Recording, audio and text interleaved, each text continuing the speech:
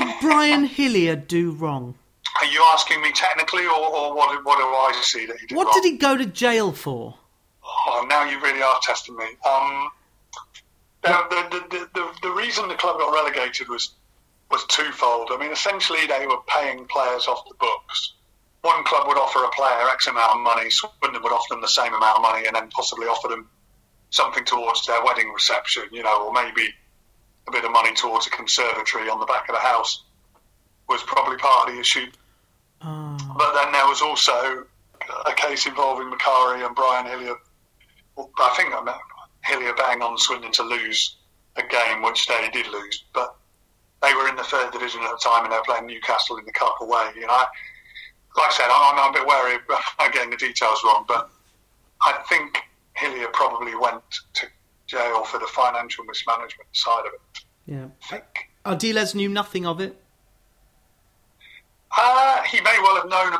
I don't think the problems were historical by the time he joined. Yeah. He may have known that there was a pending court case or pending kind of action coming down the road, but I don't think he was anybody involved as such. So at this time, you're a teenager. Your football team has just been promoted from the 2nd tier to the 1st tier.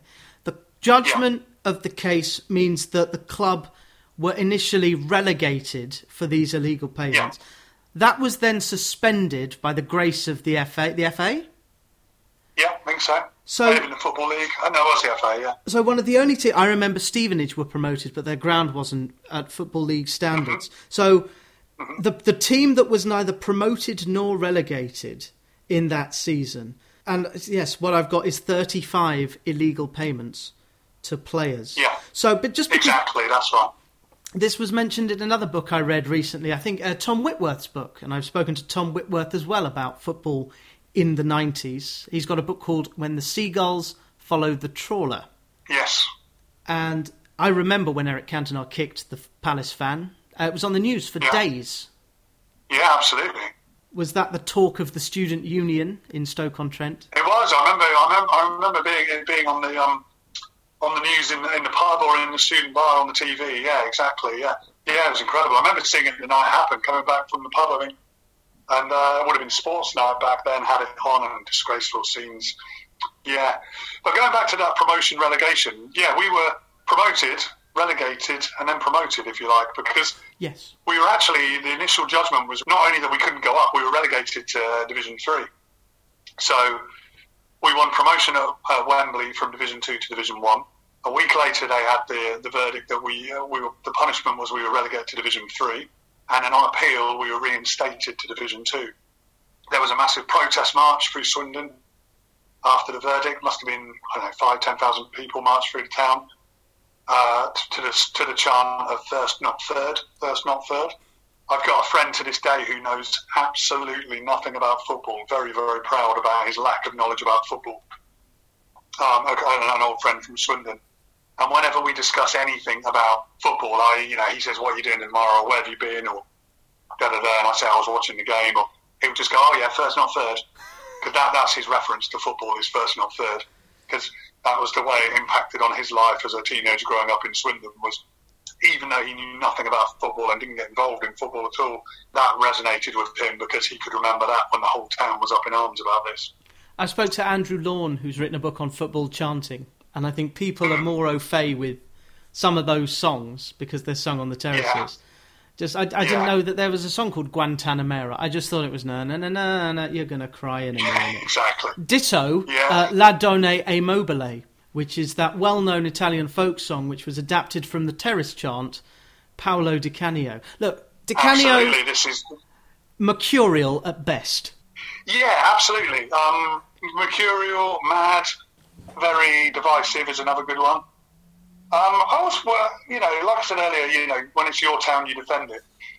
It's always quite defensive as well about the criticism Swindon got for giving him the job, because a lot was kind of made about, this guy's a fascist sympathiser, which, he was, and this is, well known and well documented, and frankly disgusted a lot of people, including myself. But it did feel a bit of kind of double standards, because when he went to Sunderland, nobody seemed to really criticise him for that. Well, the Miners did. Manager when he was Some people did.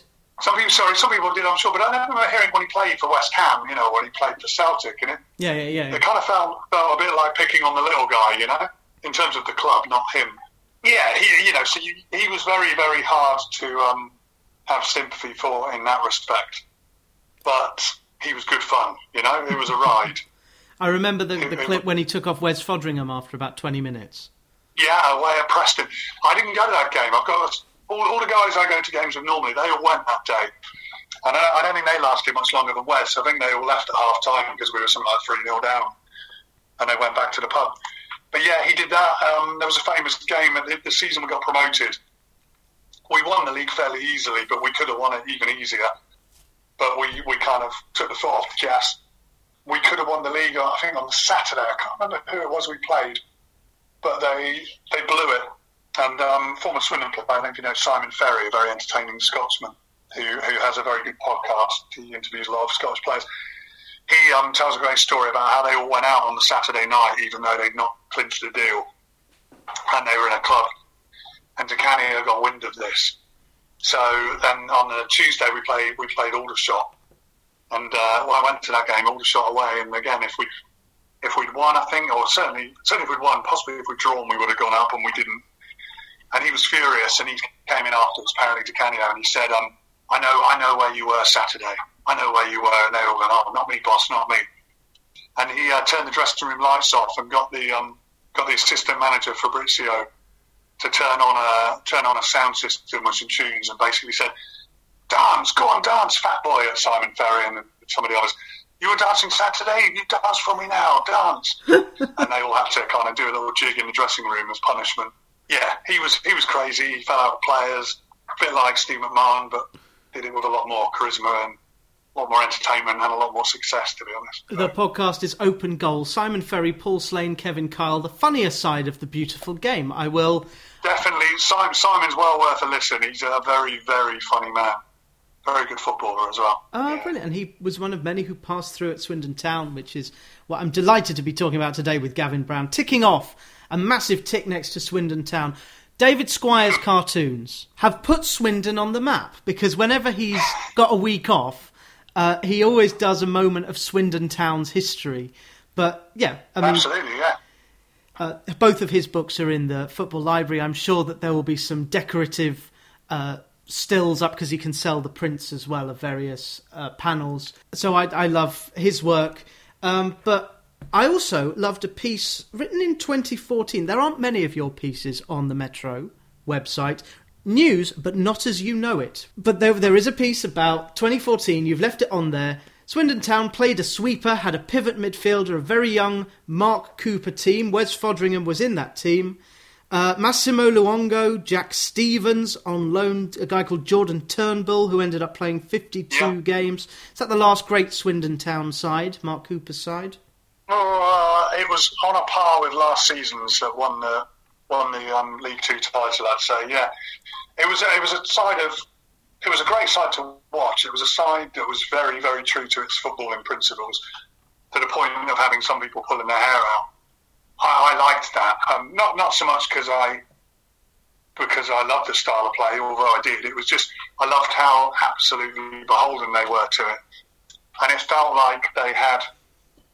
I think one of the only things you can ask your football club is that they've got a plan. Do you know what I mean? Mm-hmm. Not just on the pitch on a Saturday afternoon, but kind of on a daily basis and season by season. And the plan then was to develop young players like Luongo, for example.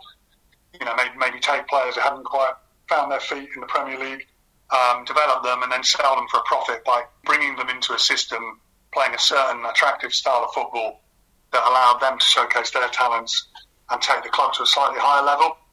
And they really, really stuck very fast to those principles, and they'd play out from the back, and Foderingham would roll the ball to Nathan Thompson, our homegrown captain, 10 yards from his own net, surrounded by other players, and we just play our way out from the back, and sometimes it ended in disaster, but when it didn't, it was just great to watch.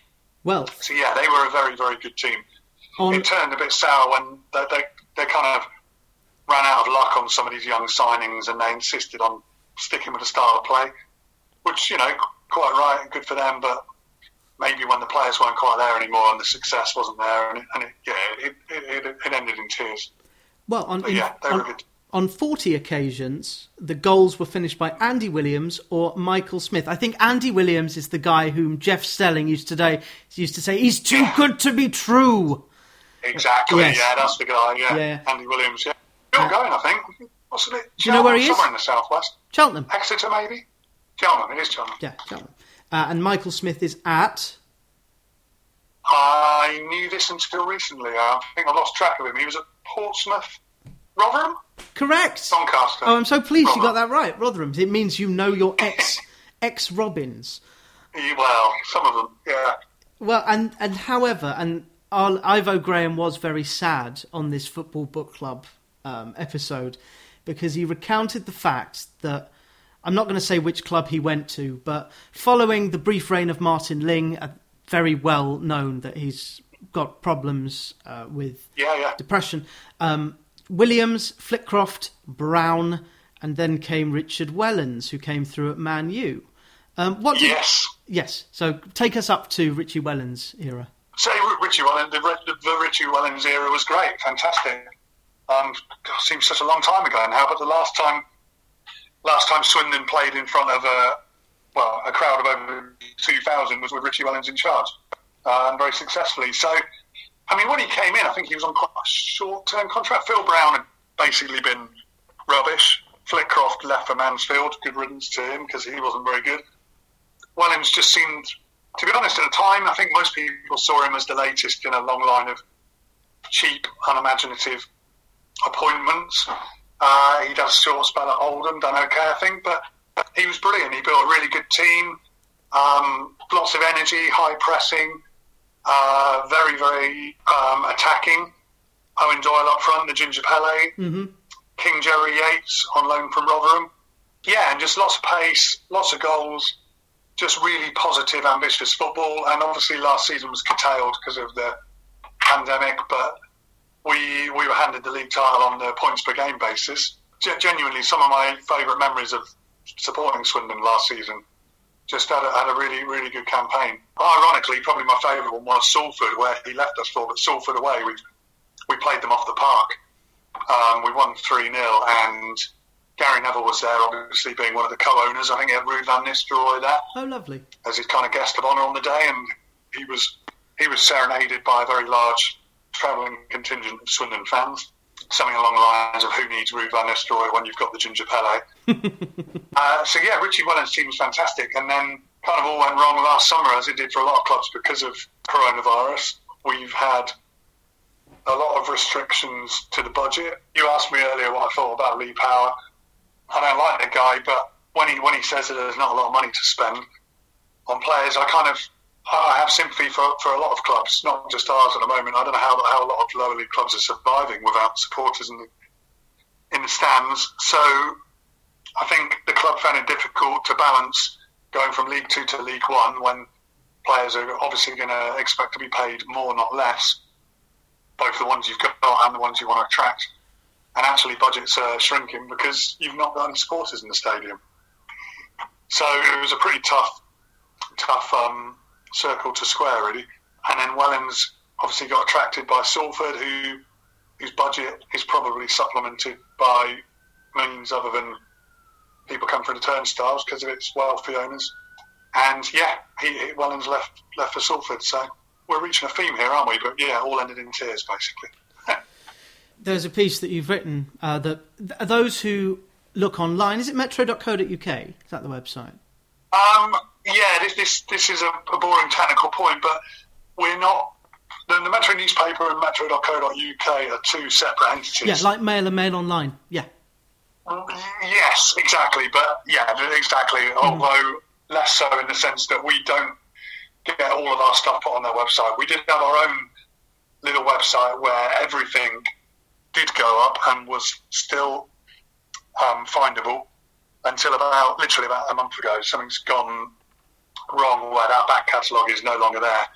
And from now on, stuff is going on metro.co.uk, but we have lost a lot of our archive, unfortunately. Well, hopefully by the time this show goes out, we will be able to read the collected works of Gavin Brown. There is a recent one where you lamented the lead para is, I know how Liverpool fans feel. You say two great things in this piece about the sudden disaster of Swindon Town. One, on I Follow, nobody can hear you scream. And two, it looks like even the groundsman has given up. Let's say, for argument's sake, that John Sheridan will lose his job. What happens? I don't know who we'd get in. I don't think it would save our season. I think it might be too late to save us from relegation, but I think what would happen in a tangible sense is probably some relief and just a bit of feel-good factor would return, however hard that is to sort of translate when you're watching on iFollow. But I just think a bit of hope would return, although even that's naive, because I think a lot of people would say until the owner leaves as well, then there's it's the same old problem. He's just going to bring in somebody else who's perceived as being the cheap option. So how much would really change? But as I think I allude to in that article, the issue at the moment with John Sheridan, rightly or wrongly, unfairly or fairly to him, it just doesn't seem like he really believes he can save us, or even if he really how hard he's trying to be honest, I don't know. And there's nothing more frustrating as a fan than to watch a team that doesn't really have any direction, you know? No, stasis can kill. Stasis kills dreams. I'm looking at the League One table. I know you're trying not to. No, the last... I know, exactly. Yeah, indeed. The last 4 of 6 will go down. Wigan have just had the cash injection, so they're 20. Yeah. Bristol Rovers have a manager who indeed used to manage Fleetwood. And then Northampton Town, AFC Wimbledon and Rochdale. And then bottom of the table on Golden Swindon. You can still survive. It's just a mini league. Absolutely. Do you have to play any of those 5 teams? Look at Burton. I mean, we're not going to catch them now. But until a couple of weeks ago, people were saying it was 4 from 7. But Burton have gone on such an extraordinary run. They've pulled clear. So yeah, I mean, it is very tight. We're 5 places from safety, but only 3 points. But it just does feel the way it's going. Momentum is not with us. Let's put it that way. Yeah, but there's the big game as we talk on Tuesday at where do they play at Bristol Rovers? Not Ashton Gate, it's the other one. Memorial Ground. Yeah. Memorial Stadium. Yeah. So yeah, Rugby Ground. That's a 6-pointer, and then that's a 6-pointer. Yeah. I don't know if you heard that when we lost on Saturday. Sheridan did say he was considering his position. And he considered it for 2 or 3 days, and then said that he wasn't going to leave because he didn't want to let the fans down. Which, to be honest, a lot of people kind of almost saw as him taking the mickey out of fans, because I don't think there's many fans that would feel let down if he left. But that's where we are at the moment, unfortunately. No, you just need to go in an upwardly mobile direction. Just seeing if there's any more 6-pointers left of the season. Portsmouth. I think it gets pretty tough for us after that. Well, they're all tough, but I mean, Burton would have been seen as a 6-pointer, but okay, Rochdale on Tuesday the 13th, and Rochdale and Wimbledon, in fact, but both away from home. Yeah. And then on the final day, when you might need a result, it is Wigan. I'll be thinking of Swindon Town. I'll be thinking of the likes of Captain Dion Conroy. What's he like? Yeah. Dion Conroy is a very good footballer, very good with the ball at his feet, having a difficult season. He's had terrible injuries throughout his career. I think he's had at least two very serious knee injuries that have kept him out for, 9 months at a time. And he's not been at his best since he's come back from injuries, sadly, this season. But, kind of feel sorry for the guy, because it must be difficult trying to find your rhythm when you're recovering from such a serious injury and when you're playing in a team that's struggling. Yeah, during a pandemic. Paul Caddis, whom I remember seeing for Millwall, it's his second spell. Ezeki Fryer. Great player. He was in the player in the team under Danny Wilson and Di Canio. He was the captain of the Di Canio team that won the title. So Caddis is a great Swindon man. Yep. Very, very popular player. Maybe not quite got it anymore. Hate to say, but fan favourite. Well, I'm just thinking of people you could promote from within. Pittman, I think, has coached. Oh, I see what you mean in terms of the job. Yeah, I mean, Caddis would be the one that people would point towards. I think, before we even discuss whether he's got any ambition or ability as a coach or manager, just simply his reputation and affinity with the club would give him a massive kind of head start in the eyes of a lot of people. He'd be a popular choice, definitely. I must say, as Ricky Hill's agent, I would like you to consider Ricky as manager because he's quite local. Is he? Is he quite local? Well, he's in Luton. I'd absolutely consider it. He's in Luton, so... Luton, Swindon? Yeah, it's not too bad, is it? Yeah, I can do that. Although he does have a granddaughter, so you would have to work around that. Oh, really? He's very busy with you. Right, okay. Yes. And I do hope you read this book. And well, certainly Colin will read it. Colin will definitely get a copy. Okay. But yeah, who's the director of football at Swindon and why is it Paul Jewell? I wish you could tell me that. I'm not sure. I don't know why it's Paul Jewell. You'd think he could be the manager if he might step in. That wouldn't be the worst idea. Well, and if he is manager against Wigan on the 8th of May... Well, there you go, yeah. I was going to say, he's one of the only managers to have coached a team in the Premier League and finished with even fewer points than Swindon did in 1993. But we'll overlook that. He's got a half decent track record. Yeah. So he's there. So a lot of the argument that we see from fans of any club are social media based. You are on social media? Do you put in your OAR about Swindon and do you converse with these people? I do. I mean, I don't think I'm as well informed on a lot of matters as I used to be. Partly geographically, partly not being able to go to games. And partly just because you mentioned the league table a minute ago, so no need to look at that. I am one of these ridiculous people. When we lose, I basically try not to read too much about it. So when you lose consistently, that the inevitable consequence of that is you're not massively up to date with what's going on. I know that could be seen as being a fair weather fan, which I guess to an extent it is, but it's just not I don't follow our fortunes. I do, but I'm not massively up to date with the ins and outs of the kind of financial doings and toing and froing and all this at the moment because it's just too depressing. Well, absolutely. And also it's an Olympic year. What are Metro doing for the Olympics? That's a very good question. We're hoping to have somebody there, but I'm not sure how that's going to work at the moment. I don't think anybody knows, do they, with the pandemic and whether there's going to be limits on the number of journalists or foreign journalists. If you do take it off tube, it's Japan. They invented high technology, so everything is fine. Yes, exactly. Yeah. But I'm definitely not going myself. I'd love to. I've been to Japan. What a country! It'd be great. It would be. It's going to be a real shame if they only have Japanese fans there. But totally understandable. But just such a shame for people because what a wonderful country.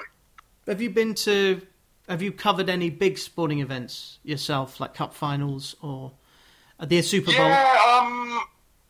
No, not done a Super Bowl. I've done a few NFL games over here. My colleague Nick Metcalf is a freelancer actually, for us. But he's done a few Super Bowls mainly off his own bat. He's done it for us, but he's essentially gone because it's a bucket list kind of thing. Mm-hmm. I did the Euros, the last Euros now, isn't it, in France.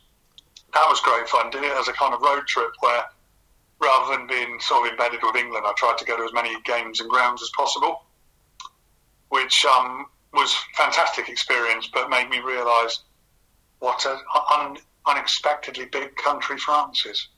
I think it's underrated how big France is. But no, that was great. Yeah, that was good. Driving around from city to city. Yeah. Well, I look forward to being on a train again. This year I don't think I've been on a train at all, and not since about October. But I always get up the stairs, platform 9 at Watford Junction, and on the right there's a stack of metros where all the greatest social media hits have been taken. A funny headline on the splash. Someone I know once said the Metro, it's a 10-minute read, cover to cover. That's not by accident. It's kind of, I think that's what the marketing department says. That's the point. That is calibrated to be a 10, 15-minute read. It's not meant to last longer than that. It's meant to last people as long as they're on a tube, stood up for 10 minutes. If they can digest all the good stories in their news, sport, entertainment, then we've done our job. And I like the pull-outs on Fridays because you always look ahead to game week. Yeah, well, that's my corner. I mean, Match Zone is sort of my area, really. That's what I put together. Yeah, it always looks nice as well, and you're competing. It does, with people... and I should credit our designers for that, Mr. Steve O'Brien and Chris Stopian, great designers. That's why it looks so lovely. Yeah, that's very good editorial. You are but one cog in the wheel. So are you? And I think I sat for a job at the Evening Standard as well. Or maybe I had to wait with Evening Standard journalists for whatever it was. What floor are you on? What floor are the Standard on? And I was going to say, we actually moved recently, well, which is ironic because we're not there. We were on the second floor for years and years and years. We moved to the third floor, and now we're back on the second. I believe the Standard are on the second still. They always have been. Yeah, second floor. Same as them. So if you come to some doors, you turn left for the Standard or right for Metro. That's it. That is what people do when they're going home. They see the Standards piled up, and they see all the Metros piled up. There you go. Maybe that's deliberate. Yeah, that's exactly. It's just like based on the office plan. Yeah. I hope more people see the Metro because it is a popular brand, and I think I heard Amol Rajan talking to who's the editor of the title? Ted Young. Yeah, I think it was with Ted, and that was where I heard about how the Metro has to function. It's a functional newspaper, but it's not going away. It's read on buses across the country. So your work and your sport team's work would have been viewed by, what's the circulation? Is it something like 5 million or something stupid? In normal times, its print run is somewhere between 1 and 2 million, but the readership is calibrated by, done by the ABCs is 3 million, I think. The audit is that every copy is read by, 2 point whatever people, and our readership is about 3 million. At the moment, the print run is reduced, understandably, because obviously there's not as many people commuting, but the returns, because we have to audit our returns, are very, very low. I think certainly less than 5%, maybe less than 2%. So we're printing less copies than we're used to, but they're all being read. There are plans to increase the print run, I think, in April, and then again in the summer, if things start to open up as they're expected to or planned to, then we're going to increase circulation accordingly. We've written it out as well as can be expected, I think, and hopefully going to open things up again accordingly. In time for the Olympics. Yeah, I'd love to write for the Metro because it's like a fast-moving consumer good. And the news you're selling is free news, and then obviously the advertising within your section. You run a lot of gambling adverts. You've got no problem with that? No, not within reason. I think it's something, our industry. I'm talking sports rather than specifically newspapers. It's quite hard to separate at the moment, isn't it? Whether you look at TV or newspaper or radio. I'd be lying if I said I was 100% comfortable with it, but equally, there's not another massive sector of the advertising market offering us money that's going to keep us in business. Do you know what I mean? It's difficult. It's a difficult one. Yeah. It's all journalistic ethics is the main story of the next 10 years because if newspapers are going to be read, they still need good material in them. They need to be worth reading. I think the habit of picking up a newspaper, especially when you're underground and the Wi-Fi might not work, is that would actually kill the Metro, functioning Wi-Fi across the country everywhere. And then we wouldn't need a paper product. Yeah, could be tricky. Yeah. Anyway, I'm not going to be all doom and gloom. You've got the best sex circulation in the world. No, I know what you mean. We've seen, we've that's probably been anticipated for a while.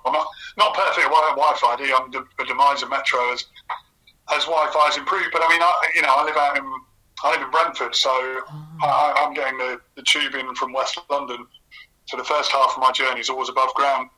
Yes, that's right. Even when people got phone signal, you look up and down the carriage. There's still a lot of people reading the newspaper, which is really heartening. So hopefully, when their phone signal lasts, even when they're in the tunnel, they're still going to be reading the newspaper. So.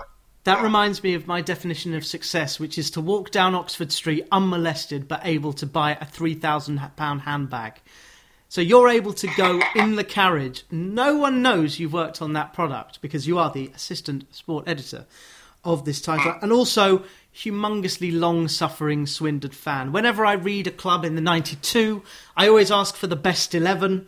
I guess now we can ask for 9 others plus Hoddle plus Harry Abe Morris. But who are the 11 players that you've seen that would fit into a sweeper formation from your time watching Swindon? So it's going to be quite historic. I'm afraid that's just the fortunes of the club. A lot of it's going to come from my childhood. So we'd have Fraser Digby in goal, goalkeeper from about 86 till I think he's with the club till the late 90s, mid to late 90s. So played all through the divisions for us. So Fraser Digby in goal. My parents named their first dog Digby because he was a retriever, and like Fraser, he was always retrieving the ball. Nicky Summerby, you mentioned earlier, we'll have him at right wing back. Paul Zippy Bowden at left wing back, who scored double-figure goals in the promotion season, despite playing at the left wing back. Glenn Hoddle, Colin Calderwood, and the other centre-half would be Sean Taylor, who was kind of, his head made Harry Maguire's head look like a marshmallow. He was kind of granite, four-headed centre-half. Is it Sean S.E. or Sean S.H.? S.H. Yeah, A.U. Yeah, Sean Taylor. Also played for Exeter, Bristol City, among others. Great West Country centre-half. Scored in the playoff final win at Wembley in 1993. So then we need a midfield three.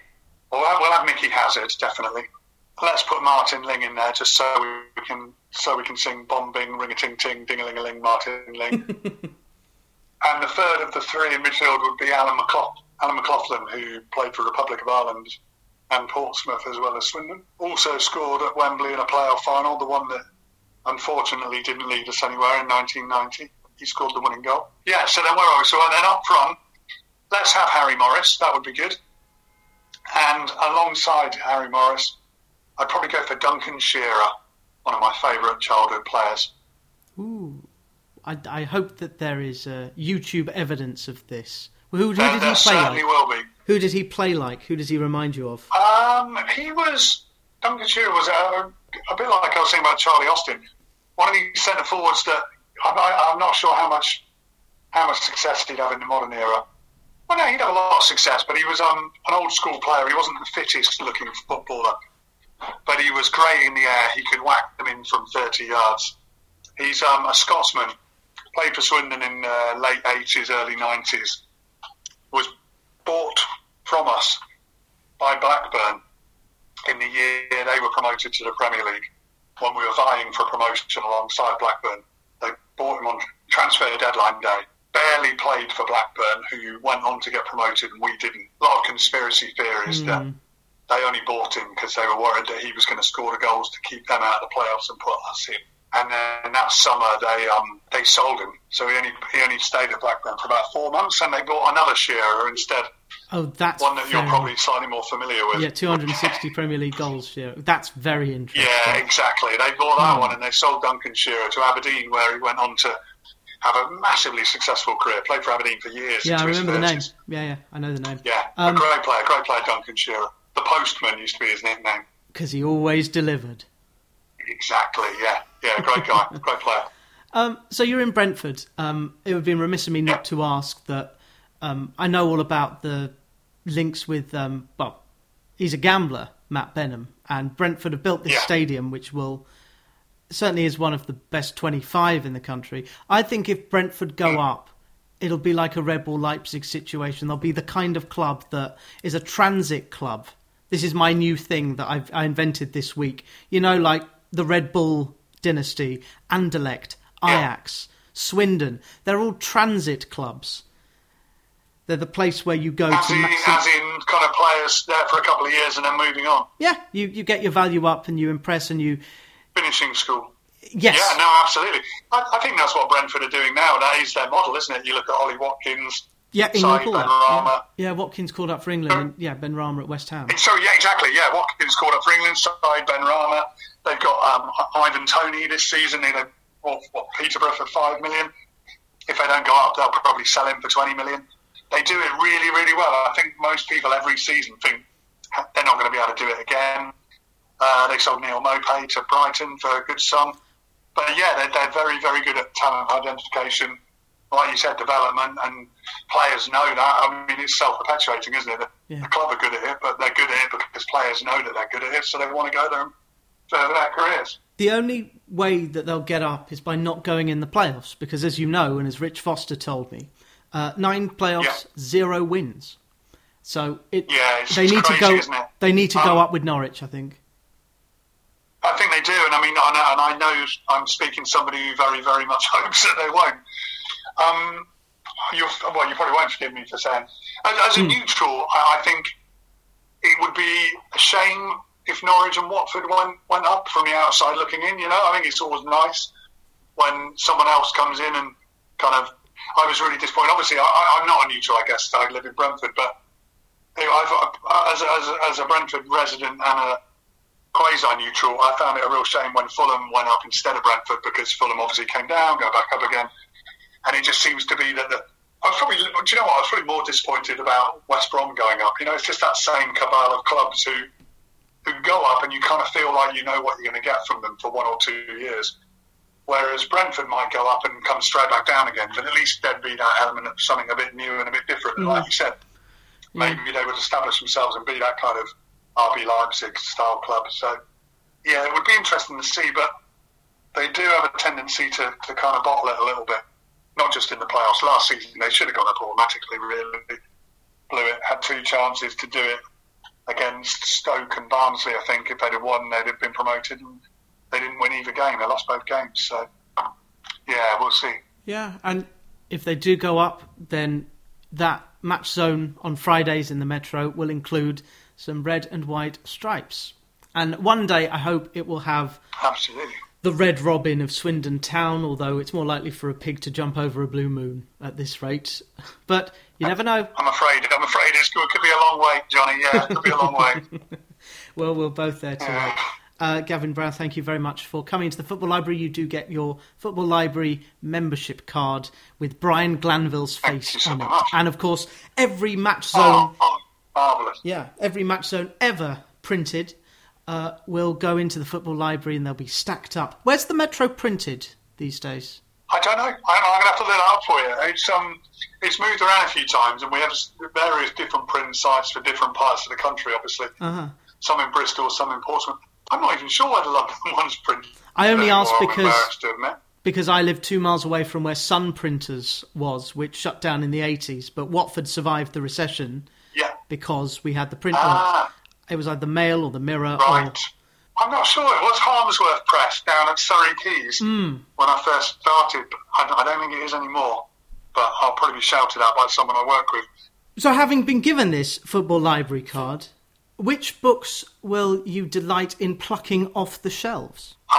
Well, my all-time favourite football book, I've got it's a first edition, I bought with my pocket money when I was a child, would be The Football Grounds of Great Britain by Simon English. This is a book that I've got as well. It's almost, is it the issue from like 84? I've got one here. Have a look. It's definitely mid-80s. It's pre-Taylor Report. Yeah, so that's the interesting thing. It's a historical document because all these grounds have been updated or knocked down. Exactly. Do you know what? I've just looked. It's post-Bradford Fire, pre-Taylor Report. So we're full of terraces, Gables by Archibald Leach. Yeah, it's the first published in paperback 1985, this edition 1987. And just for me, growing up, I read it cover to cover several times. Every stadium, I wanted to know about the history, what they look like now, obviously not now, then. And yeah, just part of my love for football is kind of about the periphery, and the stuff around it, the communities and the grounds and the stadiums and all that kind of stuff. So for me, that's probably my favourite football book, to be honest. I remember I asked James Bentley, who is a Bury fan, and I said, what's more important, the 90 minutes of football or the 1,500 minutes around it per week? And it's not the match. It's the pre-match, the post-match, the half-time. The culture of football that is as intoxicating as watching it itself. And the football grounds, these spectators. There's a reason the Lowry picture is one of the most celebrated pictures. Yeah. ever. Yeah, I've got a large print of it downstairs. Yeah, Yeah, for me exactly. And to be honest, that's what I find, and I'm sure many people find so difficult with not going to games at the moment, is because going to games is the important bit. It's not the game. So it's great that you can watch it on iFollow, or if you're lucky enough to be a Premiership team, watch it on TV. But I don't go to a football game to watch the football as much as I go to chat to friends and family about the football, about life, about what they've been doing since the last time we were there. I go to football on the train, in a car, to go to the pub before and after. And that's all the great things that we're missing out on at the moment. So it's brilliant that football's managed to continue over the last year, but it will be wonderful when we get back to some kind of semblance of how it was before, definitely. That sounds like a Colin Murray column. I was going to look it up, but you can tell me because you edited the column. What's Colin written about middle of March this week? This week he has written about Wigan, the takeover at Wigan. You mean the club who could relegate Swindon Town at the end? Exactly, yeah, absolutely. But I think the little rant I've just gone on, I think both Colin and I have probably written something along those lines, probably more than once in the last year, to be honest. And of course, Colin being a Liverpool fan, you both can sympathise with each other. Well, this is it, yeah. Colin hasn't written about Liverpool much recently. It's funny that. How mysterious. Yeah, keeping it low. Strange. Yeah. But yeah, keep Colin on staff because his book's in the football library. You know his random history of football? Oh, yeah. Good. Is the correct answer. Yeah.